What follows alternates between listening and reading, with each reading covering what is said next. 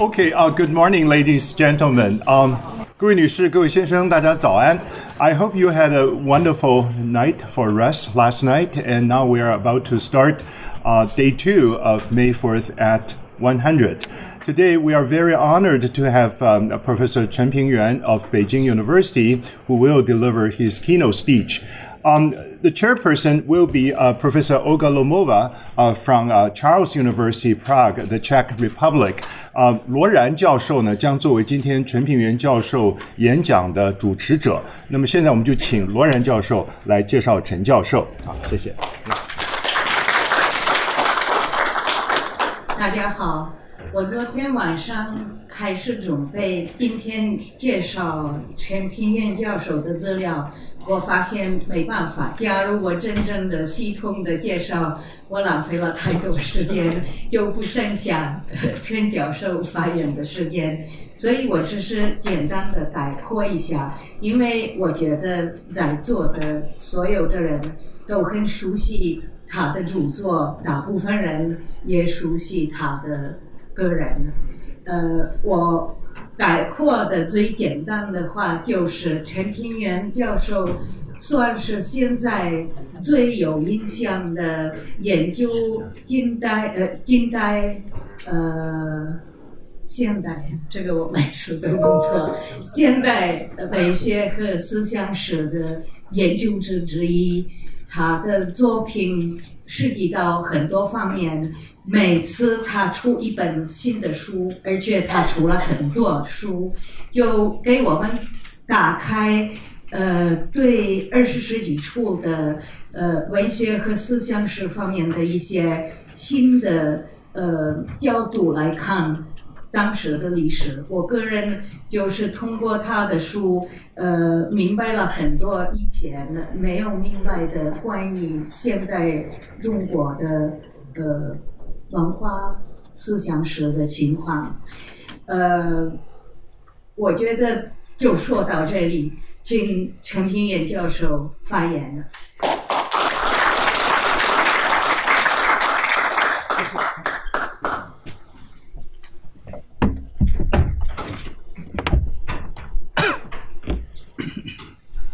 谢谢罗然教授的介绍。因为在座的大部分能听中文，加上我的英文又很不灵光，所以我就用中文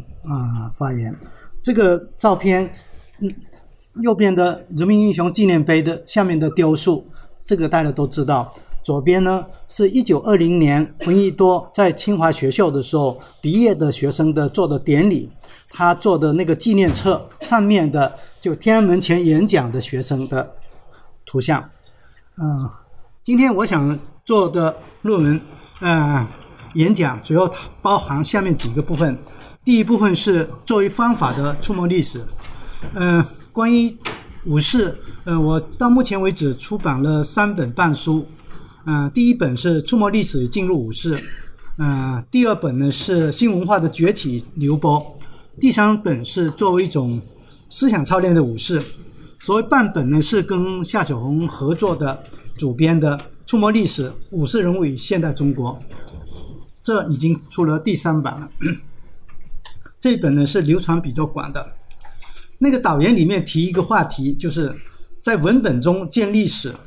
以细节处见精神。谈武士可以往高处看、远处看、大处看，但也可以往细处看、深处看、小处看。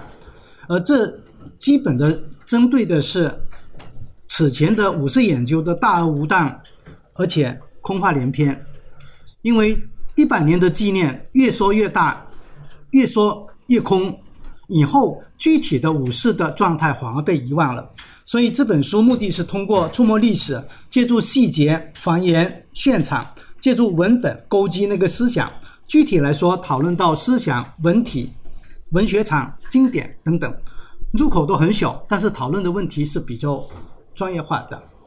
而基本的思路是我在这里面提到的，影响20世纪中国人的思想、精神生活、社会变迁的。讨论这个话题可以有长时段，也可以瞬间的描述，可以全景透视，也可以私人的叙述，可以理性分析，也可以感性的复原。所以这本书主要目的是通过关注武士的具体的人物，以及5月4号的具体发生的各种各样的事件，做一系列的论述。其中有一章就是第一章的5月4日那一天，从5月4日那一天北京的天气情况，学生们老师们的着装，为什么到12点熬不住，为什么会到东九民巷，东九民巷为什么过不去，而且那一天为何美国使馆，目的是到美国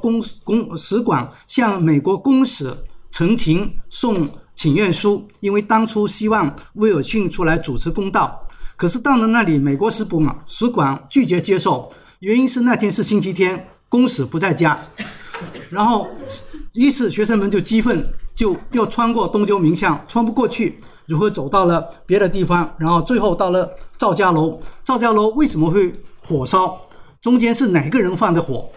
各种各样的考辩，然后最后判案的时候如何处理这个问题。因为13所学校里面包含了北京大学、北京师范大学，也包含了法政学堂。法政学堂的学生是学法律的，坚决反对这么做。可是最后考证来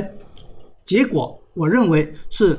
师范大学的匡复生放的火。师范学校在整个民国教育体系里面集中了大批有才华而且家境不太好的人，因为念师范不用交钱，所以那些人明显的比北大激进。而北大复试年其实过了天安门、东九民巷就希望大家回去，不要再往前走的。可是呢群众运动起来就管不住了，于是最后到了那里抓了学生以后，我谈一个话题。其实5四结束以后，北大的学生给警察局送锦旗，表扬他们如何文明执法，这是大家不知道的。就那一天抓起来一部分学生是在步军统领衙门，是清政府留下来的那个如果是待在里面，学生很担心，很可能被杀头。然后半夜里面转移到警察部门，学生们说我们就放心了。警察和大学都是新学的体现，警察、法政部门、北京大学都是新学，只不过新学各自执行的功能不一样。然后最后走到这一步，一步一步我做了详细的考证，用了当时的报纸资料、回忆录和警察厅的报告，我们可以还原这一天发生在北京的那一些的事情。像这一类的研究，一个一个个案做下去。好，这么做基本思路是，在我看来，人类历史上有很多关键时刻，其巨大的复式力量对后世产生决定性影响。不管你喜欢不喜欢，你都必须面对，只能在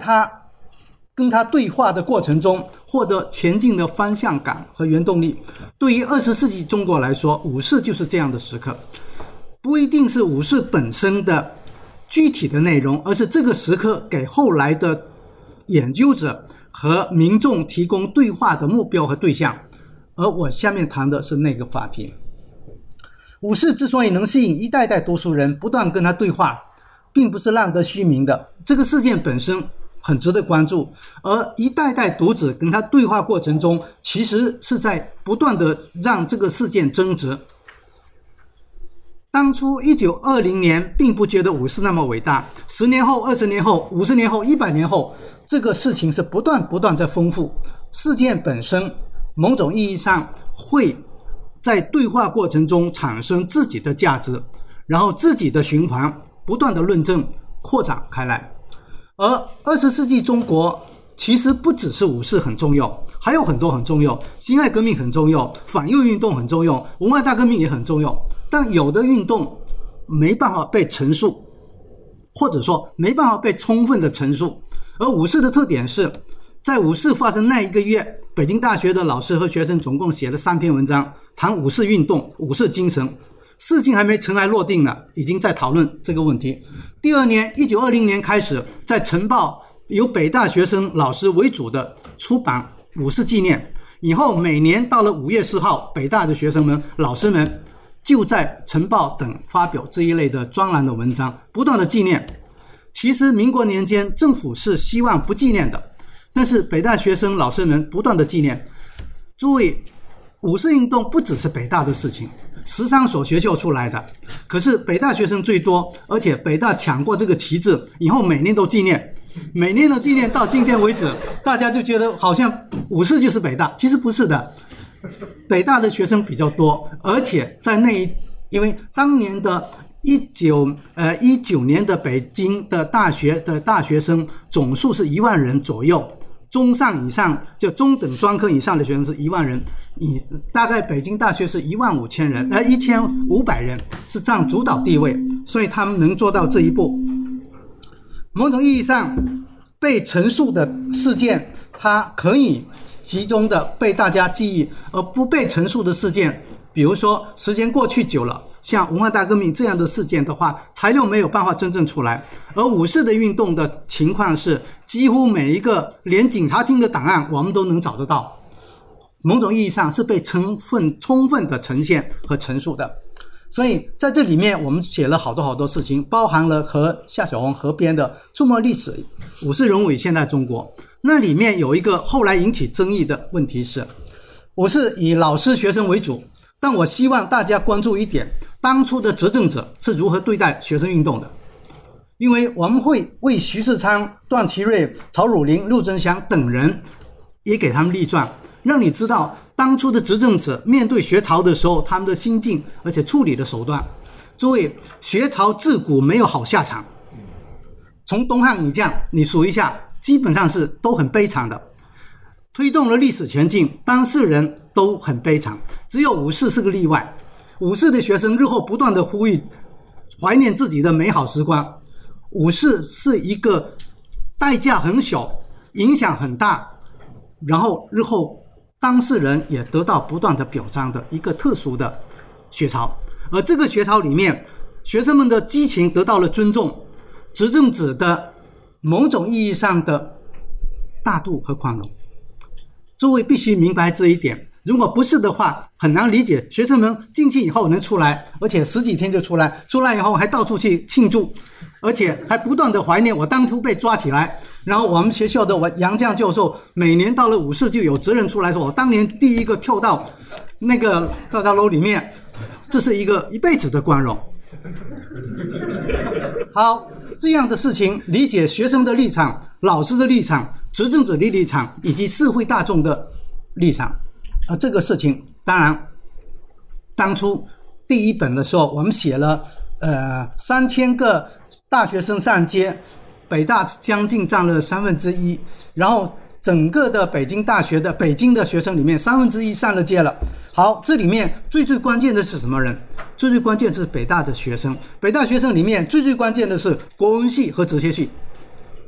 就中文系和哲学系占主导地位。历史系比较传统久远，他们不会那么激动。理科的学生也没有，法科又遵守法律，所以只有文学和哲学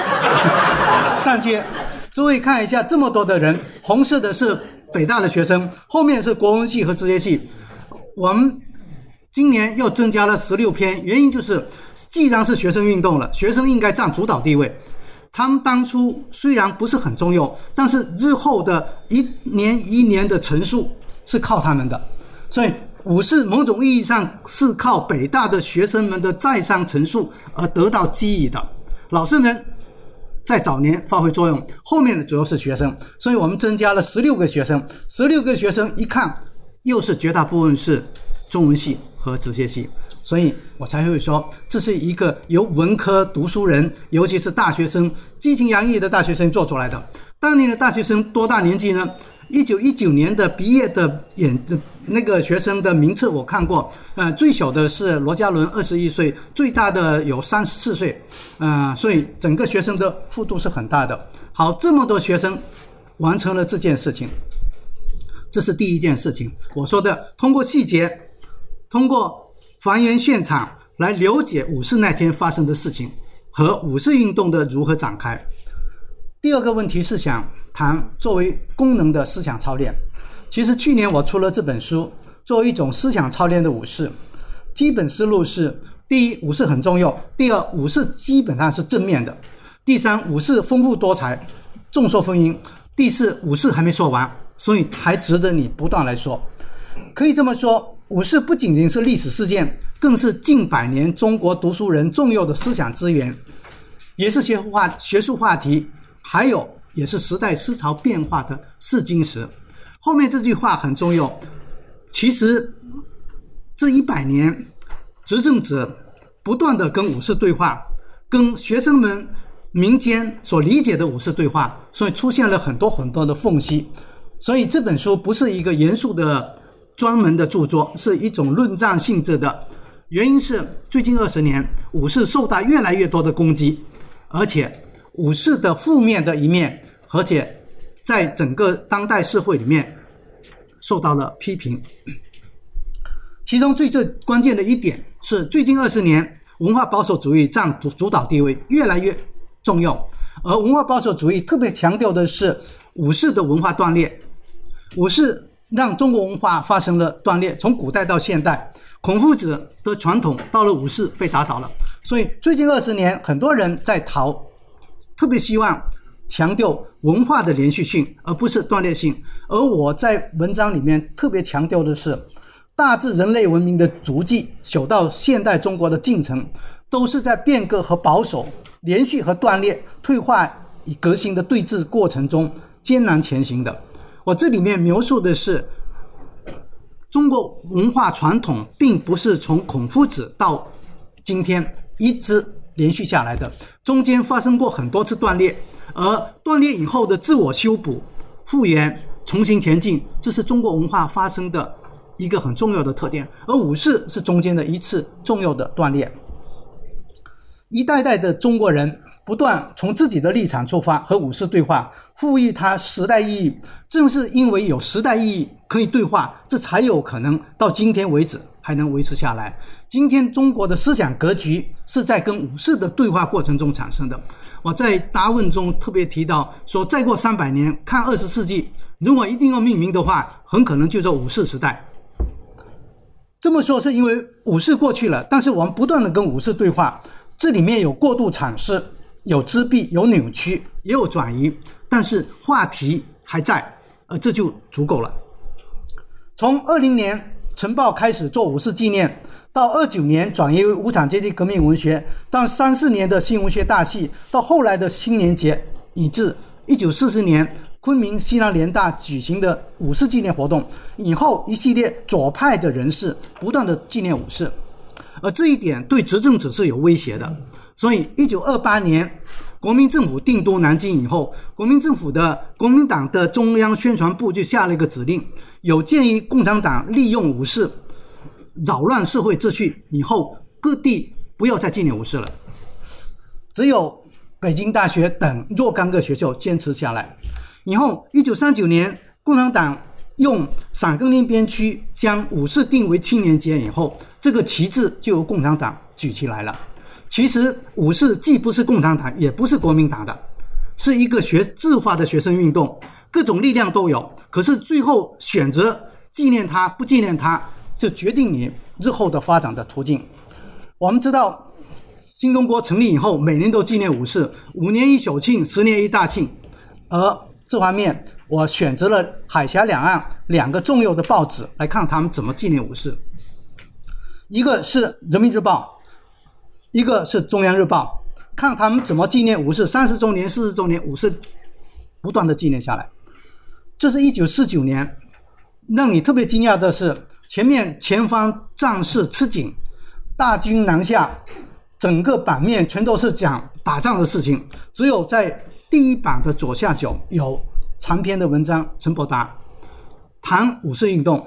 而这讨论的问题是武士运动与知识分子的道路，目的是想强调一点，谁的武士？这文章里面基本立场是毛泽东的青年运动的方向的一个立场，主要想强调说，曾经有过人编《新青年》而出名的陈独秀，曾经在革命队伍中混过若干日子的张国焘，因为他是武士运动的领袖之一，还有一个实验主义的胡适，还有伯克森哲学提倡者张君迈，这些人的武士不是真正的武士，真正的武士是后面没说，就毛泽东所倡导的主流的武士论述。这是1949年，强调是谁的鲁士，同样是新派人物，这么多人大浪淘沙下去了，一条主线出来了，想目的强调这个。1959年2件事情，第一，西藏问题，第二，批判胡适，这2个问题借纪念武士呈现出来了。那个标题特别长，目的想强调是因为西藏那一年发生暴乱一系列的事情，所以武士每年事情都是跟当年的重大事件联系在一起的。好，第2件事情当然就是皮肤社。1969年重康青年运动的方向，那是毛泽东1939年的文章，转了好几次，主要的论述2报1刊的论述，五四运动50周年，是想说文化大革命到今天了，红卫兵守家门，你们立功了，但是接下来的事情是你们到乡下去，那就是这是今年上山下乡。毛泽东说了，只有跟工农相结合才有可能有出路，所以知识分子不要骄傲，要老老实实的长期的拜工农为师，接受工农再教育。这1969年的五四纪念就是号召大家下乡，长达10年的事情。我们同代人很多人都在乡下待，长的10年，短的5、6年。好，在100年的纪念五四中，1979年的纪念是最为阳光、最为灿烂的。那一年因为打倒四人帮，所以有一系列的论述。那一年的论述是五四为什么值得纪念？因为我们国家正处在历史上的重大转折时期。重大转折时期，一个是改革开放，改革是对内的，开放是对外的，而这跟五四正好对上来了。改革开放作为主潮，在五四的时候纪念中得到了很好的体现。而主要论述是我们重新回到向西方寻求真理。诸位知道，文化革命10年，我们已经断绝了跟西方的直接的联系和学习的过程，而五四重新提科学民主口号，重新提向西方学习。而79年的五四是这么纪念的。而且纪念五四，请大家记得，凡是纪念五四的同时配合谈北京大学的，那就是属于比较阳光的。因为为什么呢？它代表了另外一种倾向和路线。将来你们仔细看一下，每一年五四都会配好多专题的文章。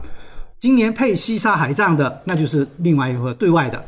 如果配北京大学的，那就是又是科学民主。所以不太多时候他们会有配不同的文章。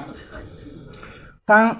大家都很知道，1989年的五四是最为惨烈、最具戏剧性的。赵紫阳的讲话强调稳定压倒一切，因为1989年的1月份的元旦思路已经说了，今年物价闯关。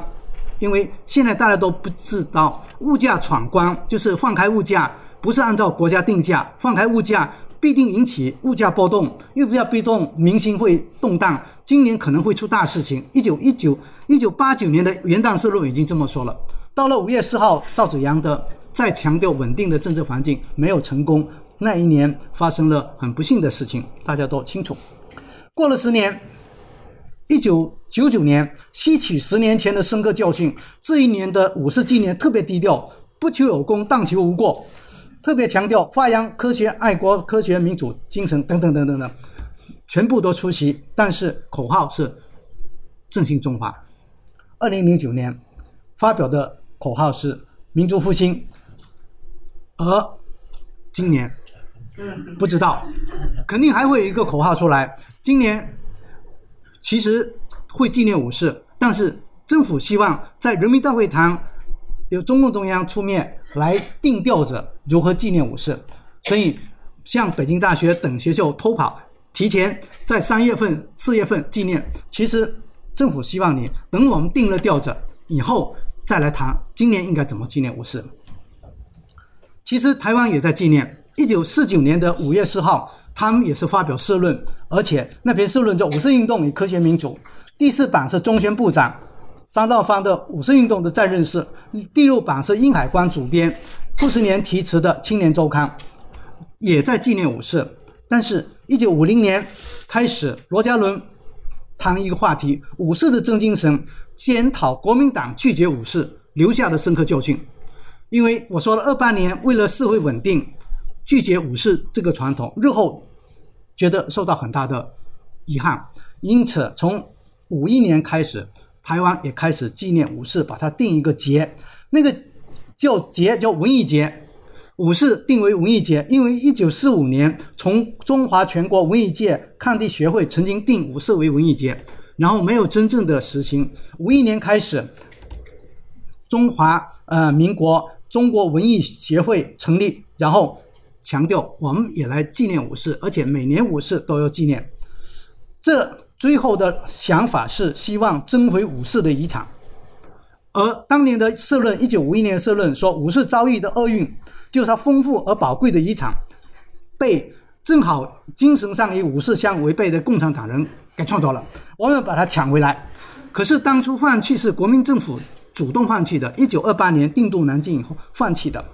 强调文艺夺回武士遗产，而且强调新文学。新文学确实是武士的一部分，但是只把武士定义为新文学毕竟是个遗憾。以后从1951年开始，每年到了5月4号台湾就纪念武士文艺节，一直到今天。好，一个是文艺节，一个是青年节，一个是太轻了，一个是太重了。太轻的意思是说，只把武士定为文艺的话，它的意义会大大缩小。太重的话，明显的我们都明白，如果是文艺节、青年节，青年所涉及的人要大得多得多，所以青年节的影响会比文艺节大。但是另一方面的话，当武士作为青年节受到全国人民的关注的时候，武士它的不可承受的重量又出来了，这是两个不同的。1999年，终于第一次海峡两岸的学者们坐在一起来讨论武士，地点是在中央研究院的进士所，主办单位是政治大学，我们参加了。此前不让我们参加，等到会议第二天，我拿到签证赶去了，终于来得及发表论文。那个会议结束以后接受采访，中央日报的社论就是说，超越武士理念的台湾经验。谈的一个话题就是我们台湾民众认为武士很久远了，我们就超越了已经武士的那个科学民主，不再是我们的话题了。这是1999年，过了10年，2009年开始，台湾也关注武士，而且终于意识到武士的话题还没过。这里面用了这两个海报，一个是台大的，一个是国家图书馆的。我看了第一眼很惊讶，因为这边的话，这个没有一个人是在武士现场的。最上面是田汉，接下来郁达夫、鲁迅、徐志摩、冰心。冰心回忆录说，那天他回家听说街上有乱，学生上街了，很乱，家长叫他不要出门，然后这几个人都不在现场。而为什么会这么来说？我问了主办单位，他说每边觉得这样好看，因为你看维多那个郁达夫作为主的为主的那个像，然后上面呢是30年代才出头，20年代后期才出来的田汉，这都跟武士没有关系。后来我理解了一个话题，就大陆谈武士大体上是比如说每个人不一样，最少的是1917到1922，长一点的话1922到1915到1925，像我这样从1898到1927。然后台湾的学者谈武士30年代40年都是武士，然后我到了美国发现昨天21世纪也是武士。所以我们各自理解的武士的内涵是不太一样的。好，因为对中国人来说，谈武士是历史也是现实，是学术也是精神。1949年中共建政以后，俞平伯写文章纪念说，武士的时候我们开出一张支票，科学民主，经过中共的努力，终于这张支票兑现了，用特别文学的语言，支票终于兑现了。再过了30年，1979年经历过10年文革，俞平伯重新写诗慨叹，看来我们对科学民主理解太肤浅了。这20年来，从1999年到今天，台湾和大陆我们共同来讨论武士。我说互相影响，台湾影响大陆是对激进主义思潮的批评，尤其不满新文化人对传统文化的批判。大陆影响台湾呢，终于明白新文学不仅是温柔而且文雅的胡适和徐志摩，还包括你必须直面鲁迅等左翼文人的痛苦。第三个问题，我想谈为何不断跟武士对话。所有重大的历史事件都是在不断的对话中产生意义的，就好像法国人不断跟1789年的法国大革命对话，跟1868年的五月风暴对话一样，中国人也必须不断的跟武士等关键时刻对话。这个过程可以训练思想，积聚力量，培养历史感，以更加开阔的视野来面对日益纷纭复杂的世界。作为后来者，我们跟武士对话，跟这样的关键人物、关键时刻、关键学说保持不断的对话，在我看来是一种必要的思想操练，也是心灵走向成熟的立场。就我本人而言，我尊重古典中国的精神遗产，但我更迷恋复杂喧嚣但生气凌厉的武士新文化。对于今天的中国人来说，武士不是榜样，也不是毒药，我说更像是磨砺思想和学问的磨刀石。好，问题在于谈武士其实隐含了巨大的政治风险。在中国大陆谈武士，很多人认为是顺理成章的，其实您不知道它隐含了两个巨大的陷阱。第一，就是政府对学潮的敏感和警惕，害怕学者们借古讽今，挑起事端，害怕学生们受此蛊惑走上街头，因此对武士是一个严控的纪念活动，严格控制在特定范围内必须纪念，但这个纪念本身有一定的规模，有一定的方向感，然后判越轨。这是第一个。第二个，因为最近20年新儒家国学日加上大国崛起，厉害了我的国，以及民族主义思潮膨胀，民间对武士的质疑和批判越来越严重。我在很多场合里面不断的跟科技精英、跟大学校长们对话，他们说起来都说今天问题都是武士，有毒奶粉也是武士，有那个道路不能各种各样的问题，因为他们想象中，你想儒家的优美的传统，还有他们的论述，今天为何没办法实现？今天中国为什么有一大堆的问题？第一，对照文化大革命；第二，追悼武士。所以经常有这一类一知半解的对于武士的批评。可以这么说，政府必须纪念，但是它有严控那个方向，民间声音很分歧，而今天还愿意纪念武士，真的有感觉的，其实剩下大部分是人文知识分子。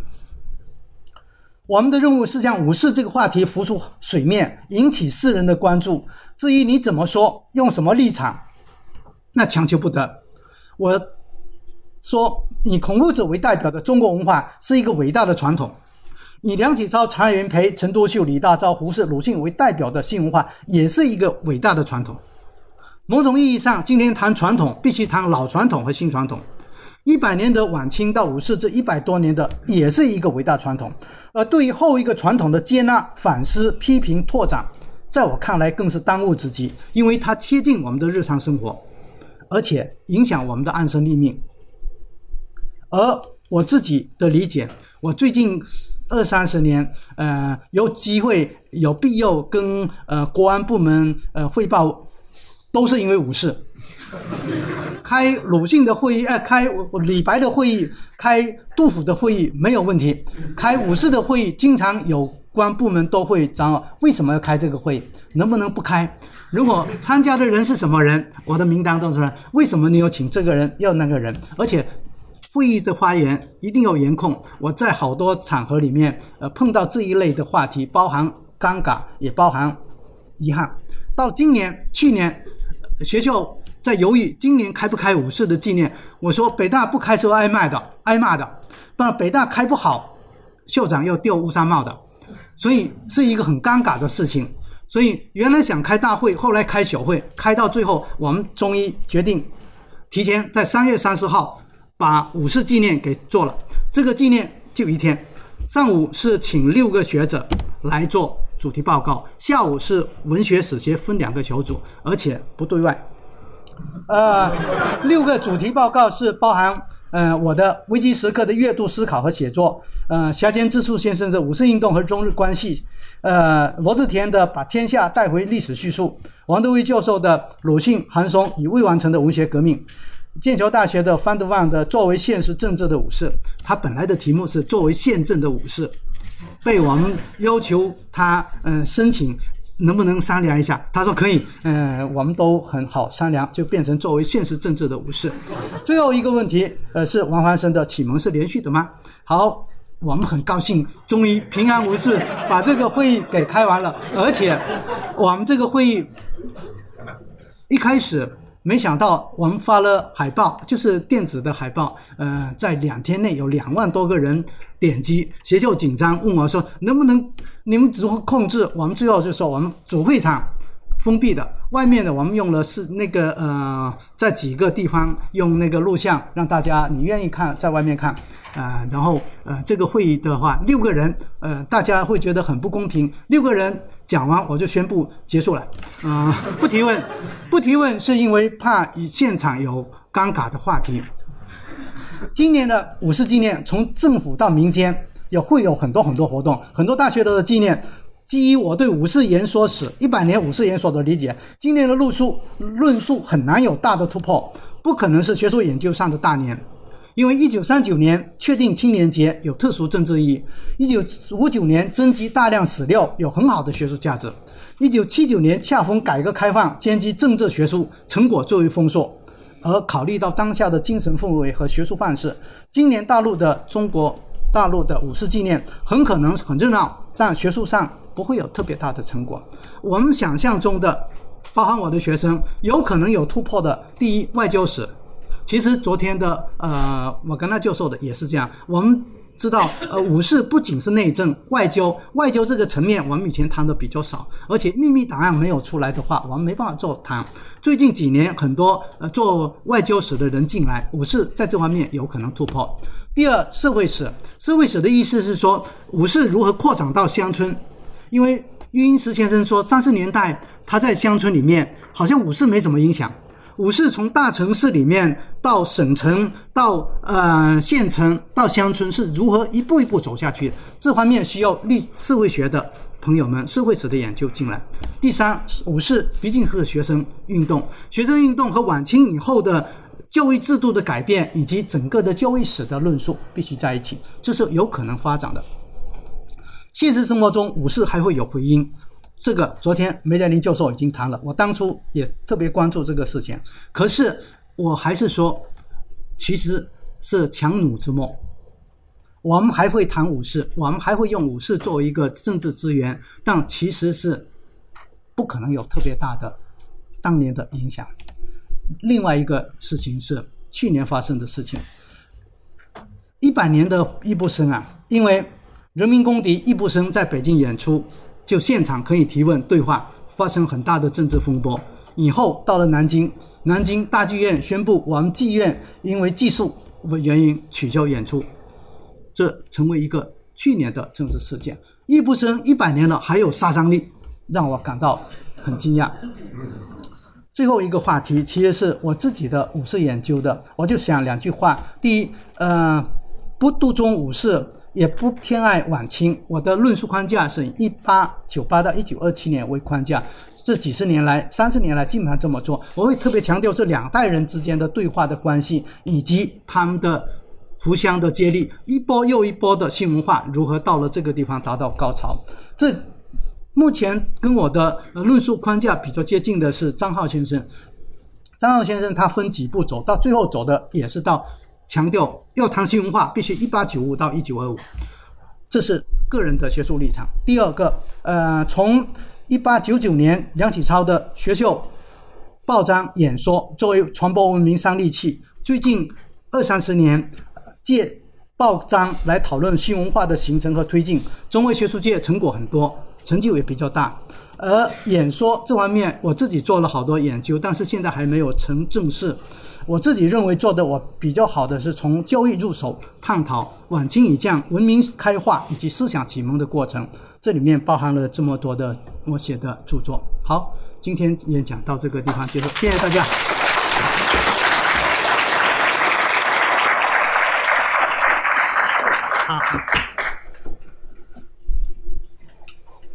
谢谢陈教授给我们那么精彩的发言，也给我们很多新鲜的启示，我们怎么能继续研究这个中国历史上、中国文化上非常重要的一段时间。我们现在开始提问题，用中文提也能用英文提。我不知道有没有那个麦克风，有，好吧，那我就来控制问题。没有听。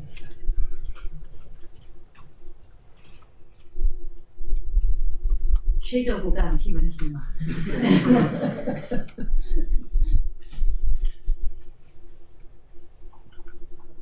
有。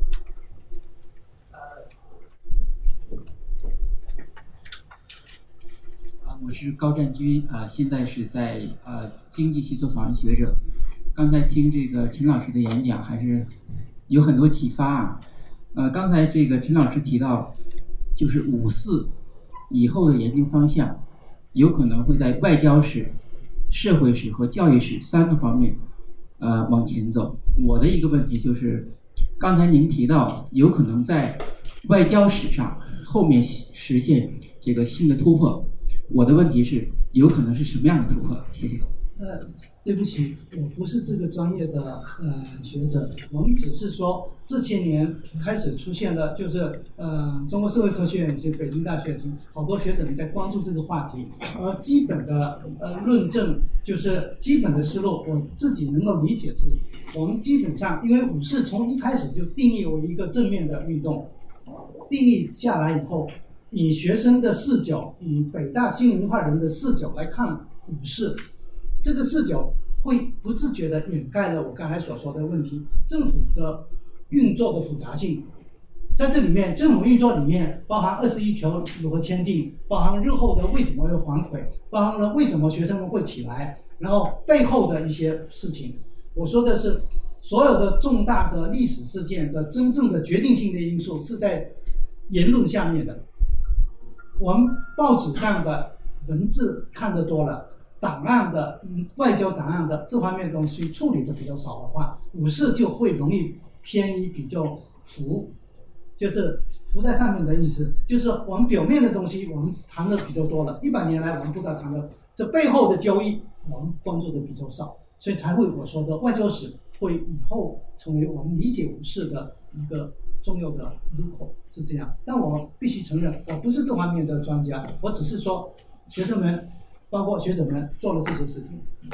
我利用机会补充自己的一个小问题，好像我看过一些著作说，就是不知道1916还是1917年朝鲜运动对学生运动也有影响，你能不能回答我的说的对说不对？这个问题是已经谈了好多年了，就好多人都会知道3·1运动和5·4运动之间有关联。这个关联不是说具体的事件，同样1919年的3月1号，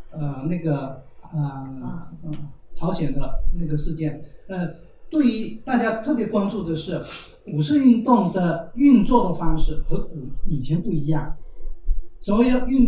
有政治抗争，因为学朝的办法是不一样的，复阙上书，给皇帝写体验书，这是一种学朝的办法，就一直到了我们说公车上书。然后1903年北京大学的学堂里面，当初的说法是大学堂，京师大学堂因为拒俄抗拒俄国，拒俄运动也发生过学潮，那个学潮照样是写陈情书、请愿书，希望政府怎么做。而5·4运动一个最大的不一样，他给美国政府写请愿书，到美国使馆去送，然后而且上街，而且宣传。大家关注的是发通电，政府学生你通电全国，目的不是请最高当局来解决问题，是让全国人民来参与这个决策。这里面包含他们上街的游行的形式，他们用的标语、你的口号，还有他们的通电这些事情和商议是有关系的。好，谢谢。下边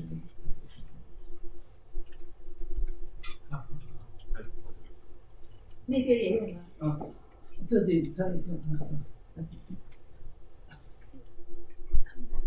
先请你提问题。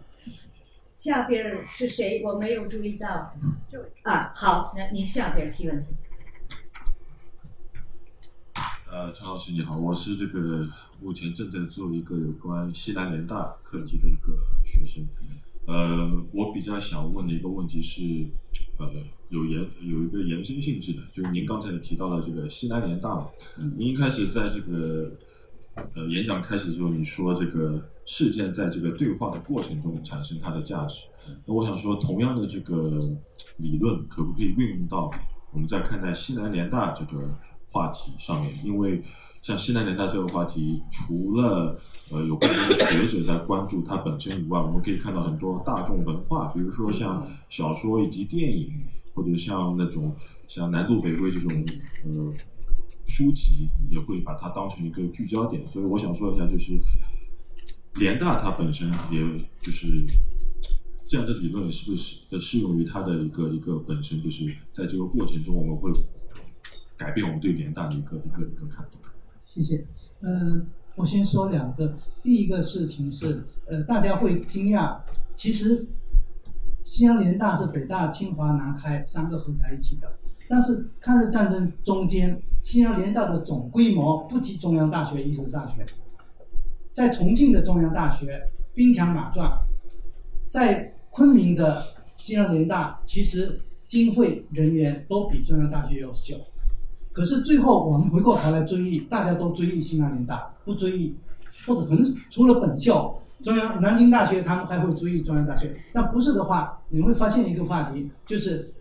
西南联大本身它坚持了武士的那个传统，包含了1944年的大规模纪念，每一年都纪念，到1944年变成一个大规模的纪念，都是在西南联大。其实纪念武士本身对于西南联大的老师学生们来说，同样是别有忧怀。同样道理，回到你刚才的问题，什么时候开始纪念西南联大？具体说来是1986年开始。为什么会有这个问题？技术性的原因是1986年，当年最早的1946年的那个大学生退休了。退休以后组织校友会，校友会开始表彰我们的母校，所以1986年开始有了这个。第二个问题是1980年开始，中国大学开始比较快的发展。在比较快的发展的过程中，中国大学的问题浮现出来，很多人对当下的中国大学不满。回过头来谈西南联大，某种意义上，西南联大是个历史的神话，也是被像武士一样在不断的对话过程中产生价值，某种意义上也是一个溢美的过程。西南联大本身有它的了不起的一面，但西南联大不像今天的大众读物渲染的那样的了不起。今天我们看一下《正田町日记》，去年刚出版，你会发现西南联大内部矛盾重重，三个大学之间，北大、清华、南开互相纠正，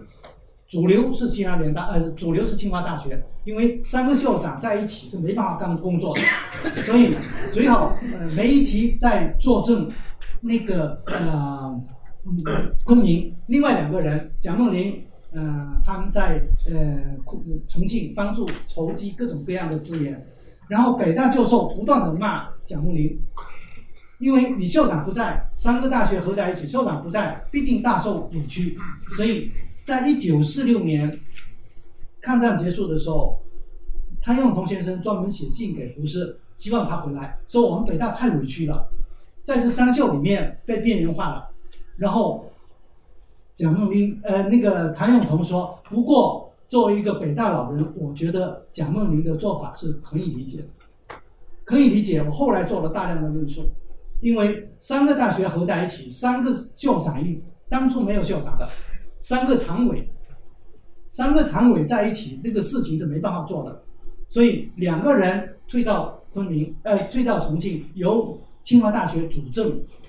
因为他们的人数最多，经费最多，而且秀场是他们的。但是背后的矛盾，只有看当年日记，你才知道原来商秀之间矛盾如何重重。所以，借谈西南联大是一个历史，谈中国大学当下的中国大学，是很多人关心西南联大的缘故。好，谢谢陈教授，我是这里人文研究中心的博士后。我关心的是记忆跟历史书写之间的关系。刚才您说到，就是5·4头10多20年的时候，就有很多当时的参加者就是有那个回忆录的出现，但是一方面官方也不鼓励的，对吧？我就想知道是在5·4头10多20年，官方的那个有没有一个底线？然后官方的论说跟那些个体他们的回忆录的出现之间的关系是怎么样的？官方的论说有没有加速生成就是那个个人回忆的那个出现？谢谢。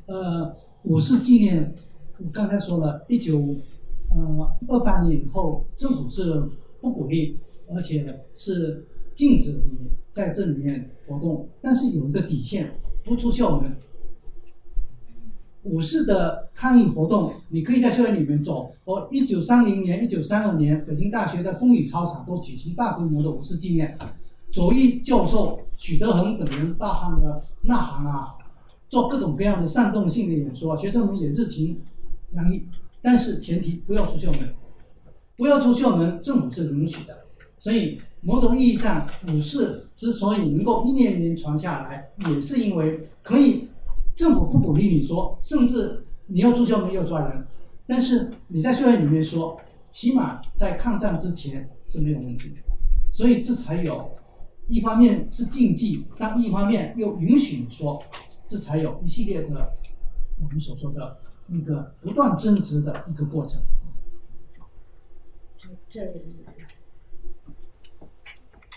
对。还有没有注意到？你先讲，那位小姐以后讲，还有第三位先生讲。好的，谢谢。陈培元教授，您在北京大学教书，也曾经长期在香港执教。您觉得从你的角度来看，现在中国的大学学生们、大学生们，或者年轻世代的学生们，他们是如何看待5·4运动？他们还做5·4研究吗？跟您一样我的感觉是说，如果现在很多这个讲5·4的这个故事和晚清的这个民国的这种人物史，大家会有兴趣听就您的观察年轻世代对于就是在中国里面对于年轻世代对于5·4的这个话题是怎么样的，出于怎么样的兴趣您的看法是什么？谢谢你的话题。这个话题是比较沉重，因为我在那个北大的会议里面，我的题目是危机时刻的阅读、思考和写作。就是5·4是一个特定时代，5·4的那一代人的表述，今天的孩子们不太好接受。我说20年前他们能够那个我们所说的那个热血沸腾，学生们会听个5·4的。10年前他们会理解，今天很多学生们是无感。他们会觉得那些人很奇怪，因为讨论亡国灭种，而那个时候的舆论环境，假如不经过一系列的历史的铺垫，学生们会觉得那代人说话为什么那么决绝，为什么那么极端，为什么不说我们中国文化好的？那个杜维明先生跟我说的，5·4的特点是把中国最差的东西和英美最好的东西放在一起比较。那今天我们倒过来，把中国最好的东西和所以你就明白说，为什么今天的孩子们他们觉得很奇怪，说为什么5·4那代人会这么思考问题？所以我说了一个话题，说我问了今天30岁以下的学生们有没有饥饿的感觉？他们说从来没有过饥饿的感觉，没有过饥饿的感觉，没有过危机的感觉。虽然我们整天唱国歌，到了最危险的时刻，其实没有人认为今天中华民族到了最危险的时刻。所以这种状态下，他来理解5·4，必须跨越很多很多的障碍。所以我们不能够批评他们，我只能是说我帮你做铺垫，让你理解回到那个历史现场，你才能理解为什么那代人会这么思考问题。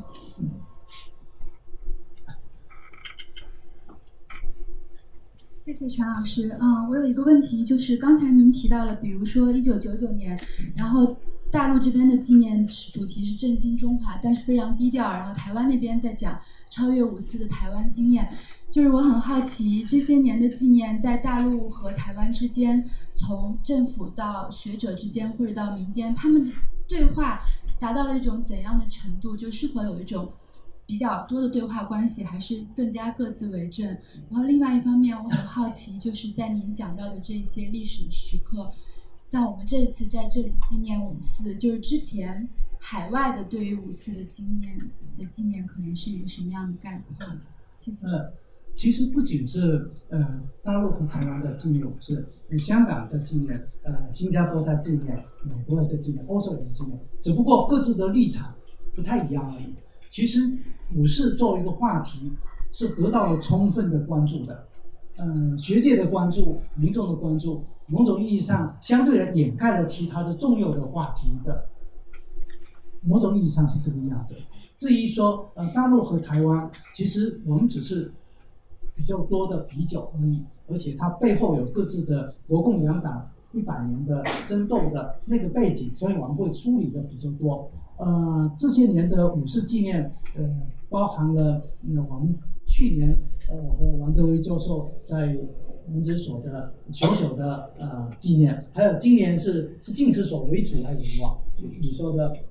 大型的纪念，还有台大的纪念，他们都会有各种各样的纪念。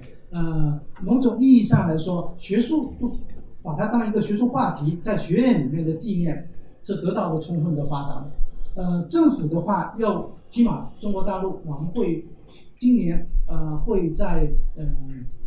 说好了，人民大会堂肯定所有的重要人物都会出来，然后接下来的话，各个省市、各个大学都会有这种官方的纪念，也会有。我说的是，政府的纪念会有，学术的纪念也会有，民间有多大的热情不知道。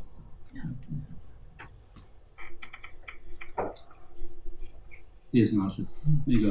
我是站在哈佛做访学的一个然后我毕业于北师大，所以可能是北师大的人向北大的人提这个问题。然后我想请教您的问题是关于，就是您谈到说现在在纪念5·4的时候，有其中一个陷阱是有人会去讨论5·4和文化断裂这种关系。其实我看您在陈述的时候，您的那个叙事似乎也是在举例说，中国古代其实也有很多次面临这样一种文化断裂的危险，但最后的话，实际上也似乎您谈论的角度是这样的，但是实际上我觉得可能在我们对5·4在表述的时候，它有很多的面向。如果比如说就拿胡适来说，其实当然大家认为他是5·4的一个领军的人物，但实际上的话，可能在后面的话，他自己去提倡整理国故，他自己去研究禅宗，他自己后来在讨论新文化运动的时候，他认为这是一场中国的文艺复兴。那文艺复兴的话，其实也不是说对过去一种断裂，它其实是一种再发现和重生，对吧？所以我就想问您一下，就是说我想再追问一下，就是您想请教您再来谈一谈5·4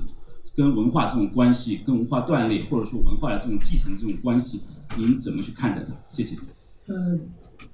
所谓复兴再复兴本身就是对前面的否认，所以断裂和复兴其实是你看你怎么来论述而已。今天为什么会有好多人对5·4会有反感？有一个很大的原因，就是5·4新闻外人出于策略的考虑，有很多激进的言论。那个言论从不同的人看来，比如说钱玄同要废除汉字，比如说那个卢志辉说把宪章书丢在厕所里面，鲁迅说不读或少读中国书，跟今天整个论述是完全的不一样。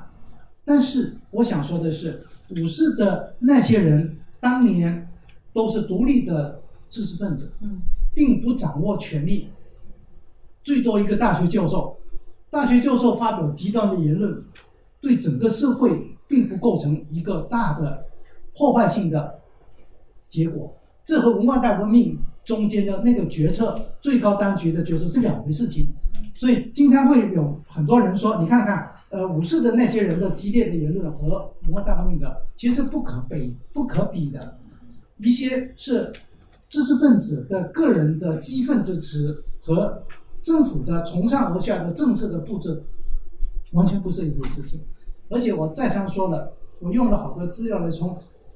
梁启超到刘师培到陈独秀再到鲁迅，都再三说一个问题：中国人守旧，你跟他说开窗户，他绝对不肯；你跟他说把屋顶掀了，他说那咱们开窗户吧。而陈独秀说，就好像谈文化，就好像做买卖一样，我出价10块，你说不行，太贵了，3块，好，我们5块成交。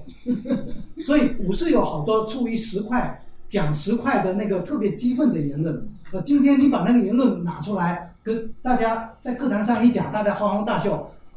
但这个问题不代表武士的主流。我说的策略性的论述和实际上的效果是2回事情，理解了你就能够明白武士的主流。好，谢谢，时间到了。我谢谢我觉得我能以你们的名义谢谢陈教授，不仅是讲精彩的发言，也是精彩的回答你们的问题，谢谢他。